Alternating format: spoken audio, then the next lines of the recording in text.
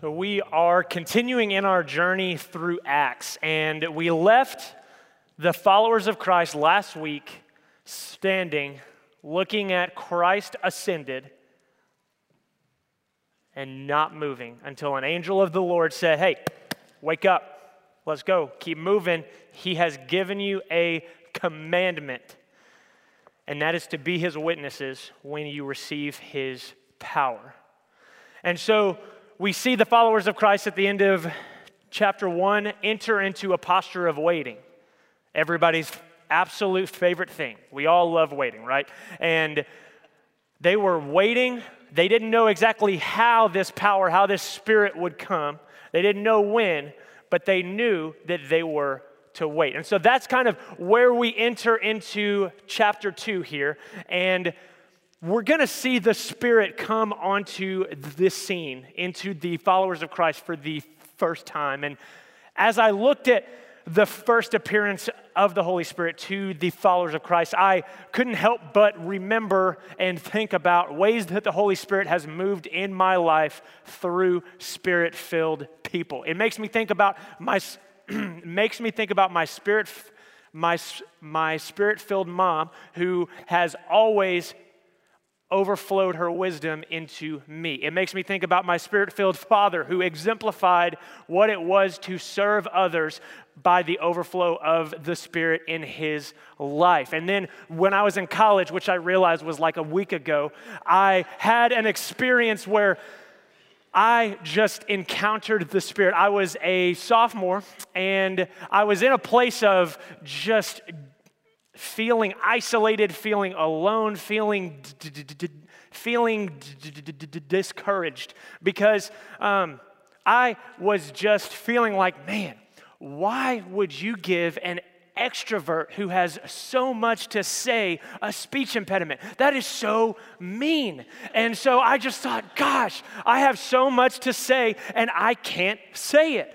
And so I was just feeling so just discouraged. And so I was kind of going through this journey of I was frustrated. And so I was speaking with a mentor in Baton Rouge, and he brought up Moses. So if you've ever grown up in the church, you know Moses is the poster boy for speech impediments, right? And so it was like, hey, God used Moses, and so he can use you. That's not how I read it. I had hardened my heart to the example of Moses and looked at him and said, all right, God used Moses.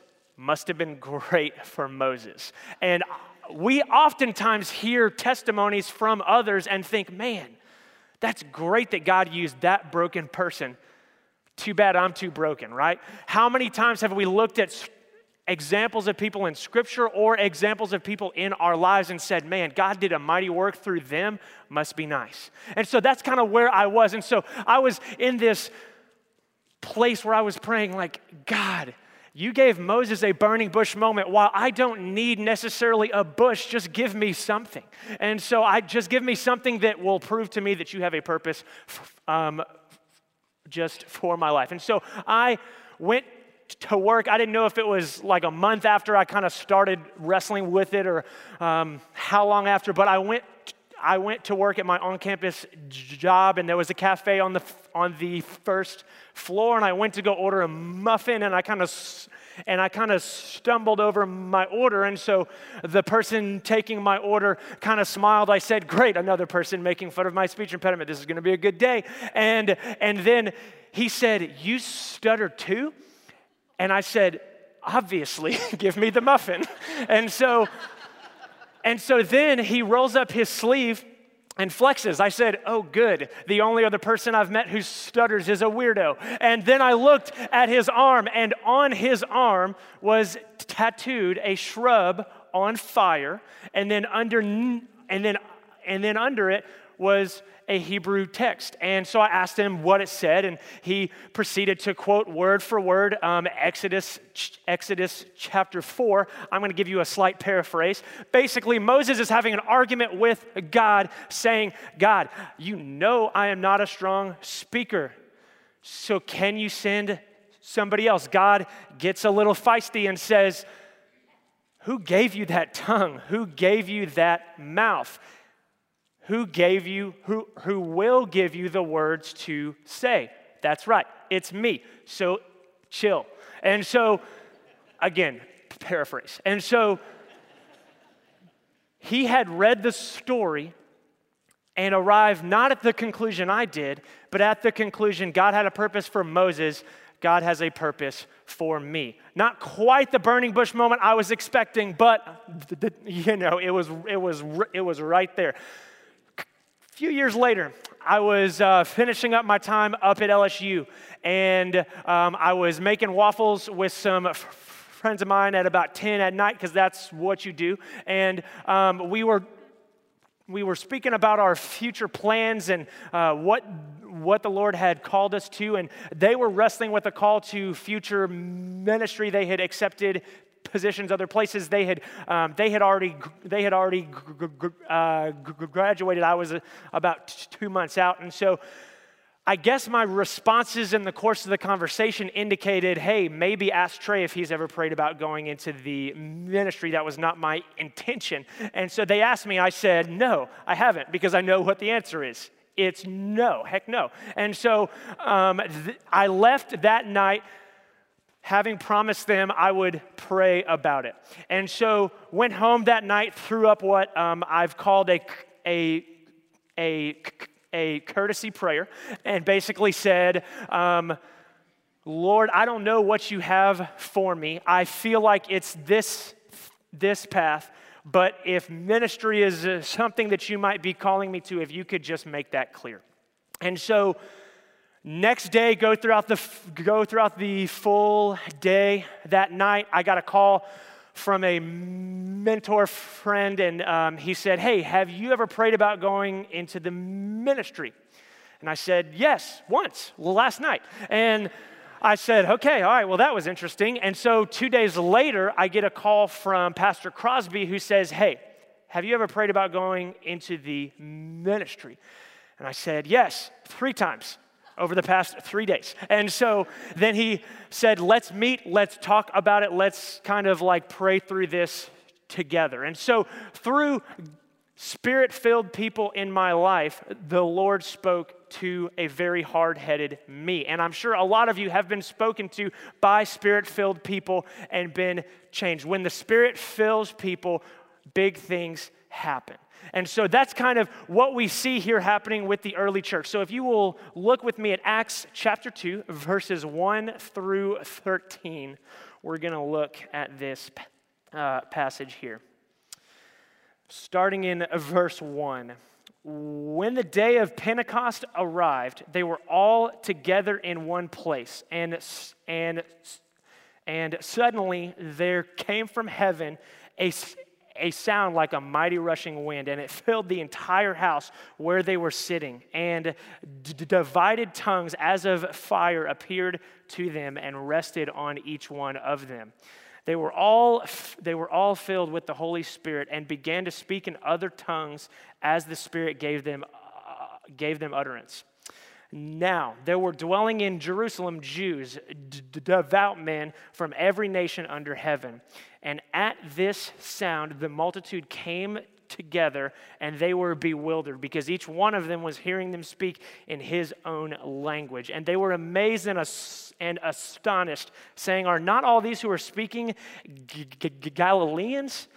And how is it that we hear each of us in his own native language, Parthians and Medes and Elamites and residents of Mesopotamia, Judea,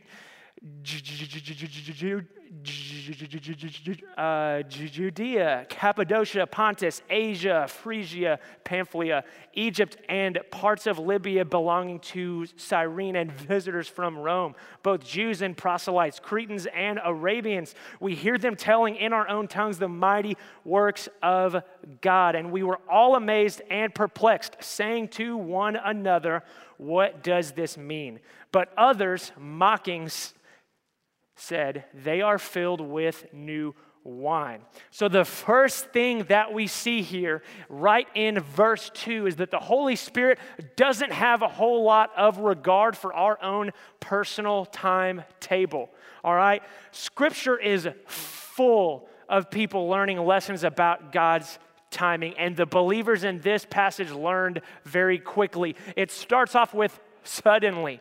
Even though the believers were in a posture of prayer and waiting, it still came suddenly. They didn't know when, they did not know how. They just knew that they were to receive this power. And so it came suddenly, not on their terms, but on God's terms. And so they were learning about God's timing. If anybody has ever read Ecclesiastes 3, there is a time for everything under the sun. That is either an incredibly encouraging verse or an extremely frustrating verse, depending on how you read it, right? You've probably heard it at a wedding or a funeral. There is a time for everything. That is either very freeing to know, hey, God has it. I don't have to worry about the timing of it because God has it. Or it's, oh my goodness, I have no control here. I need to know what time this will happen, and I want to have some measure of control. So we went to camp this past week, and a lot of you have probably either been on the receiving end of this or the person speaking it, but one of the most common questions that we got all week long was, are we there yet? What time will we be there? What time is lunch? What time is this over? And then what time is lunch? What time will this end? And then we'll go to this thing. And if we had a nickel for every time we had a time-related question, Emily and I would have upgraded to the iPhone 10 twice. And so it's a very natural human phenomenon. I know I'm picking on these students here, but we all struggle with it. We all like to have a measure of control and know what the timing of things are. And while we want to know a timetable, God wants us to be ready for His timetable. He wants us to be ready for Him to work in His time. Look at the posture in chapter 1 of the followers of Christ. It says they were devoting themselves to prayer together with the women and Mary, the mother of Jesus, and his brothers. They were together and they were in a posture of prayer. And they were ready not for exactly when it would happen, but they were ready for the Spirit to move. When the Spirit moves, we typically respond a lot better when we are in a posture to receive. Something that a lot of close friends and family know about me is that waking me up is not the most pleasant experience that you will ever have. I feel like I've gotten better as I've aged. My wife would probably argue with me there. But I feel like I just need a little bit of time when my eyes open before you ask me to balance an algebraic equation, okay? I'm just asking for a little bit of time before we solve some sort of complex issue from the time I wake up. Just give me a little bit of time there. And some people wake up ready, wide-eyed, help me have some sort of problem to solve, and that's great. But when we are spiritually asleep, we are not ready for the Spirit to move. And it's going to take us a little bit of time. And so when the Spirit moves and we're spiritually asleep, it's going to take a little bit for us to get rolling. We may miss an opportunity. We might miss what the Spirit is calling us to do because we were not ready. And so don't let yourself get caught spiritually asleep. Spiritually wake up so that when the Spirit moves, you're ready to act. Second thing. Without the Holy Spirit, we don't really have any power. Jesus made it clear in chapter 1 that they would be His witnesses when they received His power, not before. When the Spirit came, the people heard a sound like a mighty rushing wind. They saw tongues like fire come on each of these people as they were filled with the Spirit. The Holy Spirit will make His presence known to us if we are paying attention. If we are spiritually awake, if we are ready to receive, when the Holy Spirit moves, we'll be ready. And so, a lot of times, we tend to rationalize the Spirit moving in our lives. We can explain it away. We can say, oh, I know I'm feeling this prompting, but I think that's probably something else. It's probably a coincidence. It's probably just emotion, something like that. We can rationalize a lot of things away. And I think that's because this idea of an unseen force in our lives that is kind of a moral guidance that kind of helps you know right from wrong, that's not exclusive to followers of Christ, right? We've all seen the cartoon of an angel and a little devil having a little pros and cons argument. We've all seen Jiminy Cricket in his top hat and tuxedo telling us where to go right from wrong. But unlike a moral cricket, the Holy Spirit is the third part of an all-powerful triune God that we have to listen to when it speaks. And so when the Holy Spirit moves, we need to listen. And so don't rationalize the movement of the Holy Spirit. Move, act, listen, be ready. And so it would have been easy for the disciples to give their personal testimonies in their own languages that they spoke, right? They could have gone outside, given their testimonies after following Jesus for 3 years, spoken of their own power, and maybe a few people who spoke their language would have responded. But instead, when the Spirit moved, they were able to communicate with all of these different languages that were poorly pronounced that I read earlier. And they were able to understand. It would be like as if I started speaking in any other language other than the broken English that you're hearing right now. Everybody would be like, oh, all right. And so everybody would be surprised. These people were surprised. They were astonished when the Spirit moved. They were moved by it because they understood, because the followers of Christ waited for the Holy Spirit to fill them up. When the Holy Spirit fills us up and overflows into others, big things happen. Last thing, with the Holy Spirit, we're going to stand out. And I know I said those words, and there were people in the room who were like, standing out, being different. Nope, no. Don't bring any attention onto me. I don't want it. Get it as far away as possible. And when the Holy Spirit moves, people mocked. They said they are filled with new wine. People were astonished. They were astonished. They were perplexed. They understood what was being said.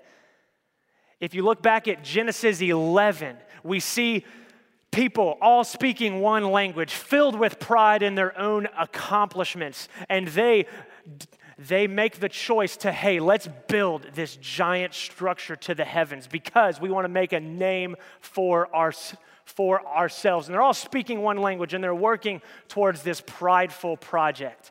And God breaks that up by introducing the languages and the divisions that came with language barriers. And we have all experienced divisions because of language barrier. And so this act at Pentecost is almost an act of redemption. It's a cleansing. It's a renewing of this act. And it's basically opening up the truth of the gospel to all nations, regardless of what language they speak, what country they come from. It's not just for the Jews, it is for everyone.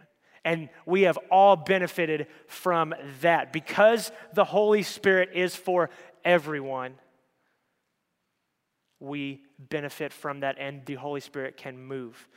Being a follower of Christ can be kind of weird. People notice. When you stand out, people are going to notice, all right?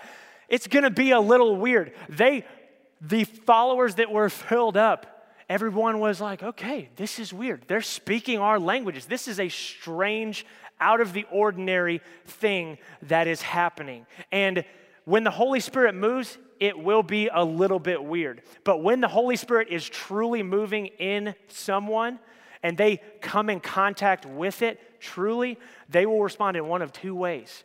They'll say, oh man, this is cool. I want to find out more. Or they will look at it and say, ooh, I don't know what they're drinking, but I need to get as far away from it as possible. Bye, see you later. It's been a nice chat. Now, a lot of times we can harden our hearts to the movement of the Holy Spirit, and we walk out maybe with a lukewarm response. But when you are truly opening yourself up to the movement of the Holy Spirit in your life, there's no lukewarm response. And so that's what was happening here. We see people rejecting it. We see people accepting it. And there may have been some people who said, oh, that's interesting, and then kept walking. I'm really not sure. But what I do know is that thousands were added to the number of Christians that day because the Holy Spirit moved. We are set apart. We are called to be weird. Now, what we are not called to be is weirdos, okay? All right, we don't want to be a weirdo, okay? Now, let me just break this out. So we've got weird, we've got spirit-filled people letting the Holy Spirit work through them in the lives of other people through the overflow of the Spirit in their lives, okay? That's weird and that's good. All right? Then we have people who want to be the Holy Spirit in other people's lives and affect that change. And that's when we've crossed over into being a weirdo, okay? We don't want to be a weirdo. We want to be weird, don't want to be a weirdo. Let the Holy Spirit fill you up, overflow out, and impact others. Don't try to be the Holy Spirit in someone else's life. We're all weird, okay? So weird has like a interesting connotation sometimes, but really when we all think about it, everybody in this room is a little bit weird in their own way, right? And as we find friends, it's like, hey, what weirdness complements my weirdness, and do our two weirdnesses get along, okay? That's friendship, okay? So then you go on a first date, and you're holding up your weirdness against that person's weirdness, and it's like, okay, could this work, all right? And then online dating is a more organized approach. You basically put it all up there and say, all right, weirdness, compatible? No, okay, great, let's move on. And so then you can find that compatibility through weirdness there. If you look at eHarmony's website, one of the largest online dating websites, they have a quote from the famous theologian Dr. Seuss, and it says, "We are all a little weird, and life's a little weird. And when we find someone whose weirdness is compatible with ours, we join up with them and fall into mutual weirdness and call it love." When the Holy Spirit speaks to somebody, it meets them where they're at. It meets them where it speaks their language. The Holy Spirit meets us where we are. It speaks our language, and it moves if we let it move in our lives.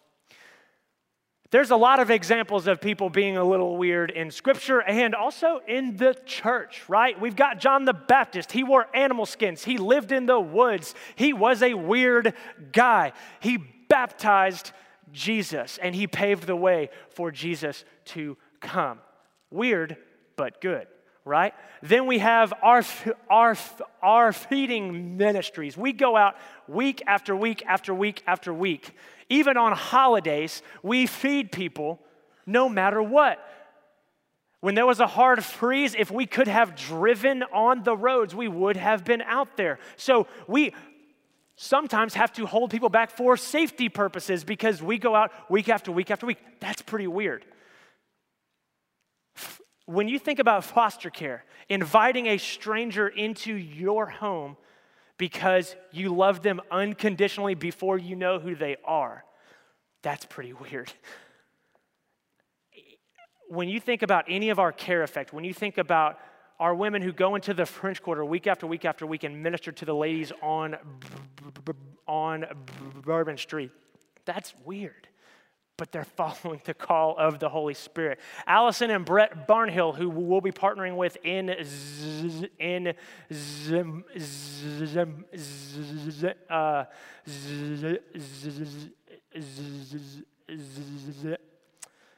Zimbabwe, there it is.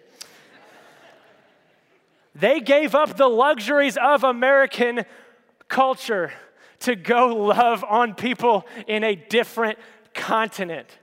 That's pretty weird, right? But they are following the call of the Holy Spirit. We have adults in our church who gave up vacation time to go on camp trips with the youth last week and with the kids this week, or to go on a mission trip this week. That's not normal. That's pretty weird. But when the Holy Spirit moves in our lives, we need to get weird. And so you've all seen the slogan, keep Austin weird, right? We identify with that here. Any sort of occasion that we have, you walk outside and it's like, okay, all right, we obviously embrace weirdness. But we don't just want to keep the weirdness. We want to get weirder. We want to grow in the Holy Spirit so much that it's spilling over into people every single day. Every single interaction that we have, we should be overflowing and oops, I just spilled some Jesus on you. Sorry about that. Right? That's a little weird, but it's good. It's what we're called to do. When your cup is overflowing, you're going to spill over into others, and the Holy Spirit can work. It's not about us. It is about the Holy Spirit. The Holy Spirit moves in awesome ways. The kids who went to camp this past week didn't experience any sort of change in their lives because of me, because of the speaker, because of the band, because of anything that anyone did. They experienced and encountered God because the Holy Spirit was moving in their lives. It's the same thing with the kids who are heading off to camp this week. The people who are going to the women's prison, they will not be heard. They will not be responded to because of their education level, vocabulary, qualifications, whatever. The Holy Spirit will be moving and working through them. This team that is going to Zimbabwe, we have no special skills that will radically bring people from death to life spiritually. But the Holy Spirit will move and change lives in spite of us. And that's how the Holy Spirit works, and that's how we see it working. When the Holy Spirit fills you up to total overflow, you spill into others. That's weird, and that is okay. For all the followers of Christ in this room, I'm going to ask you, are you in a posture to let the Holy Spirit work in and through you? Or did you put a lid on your cup?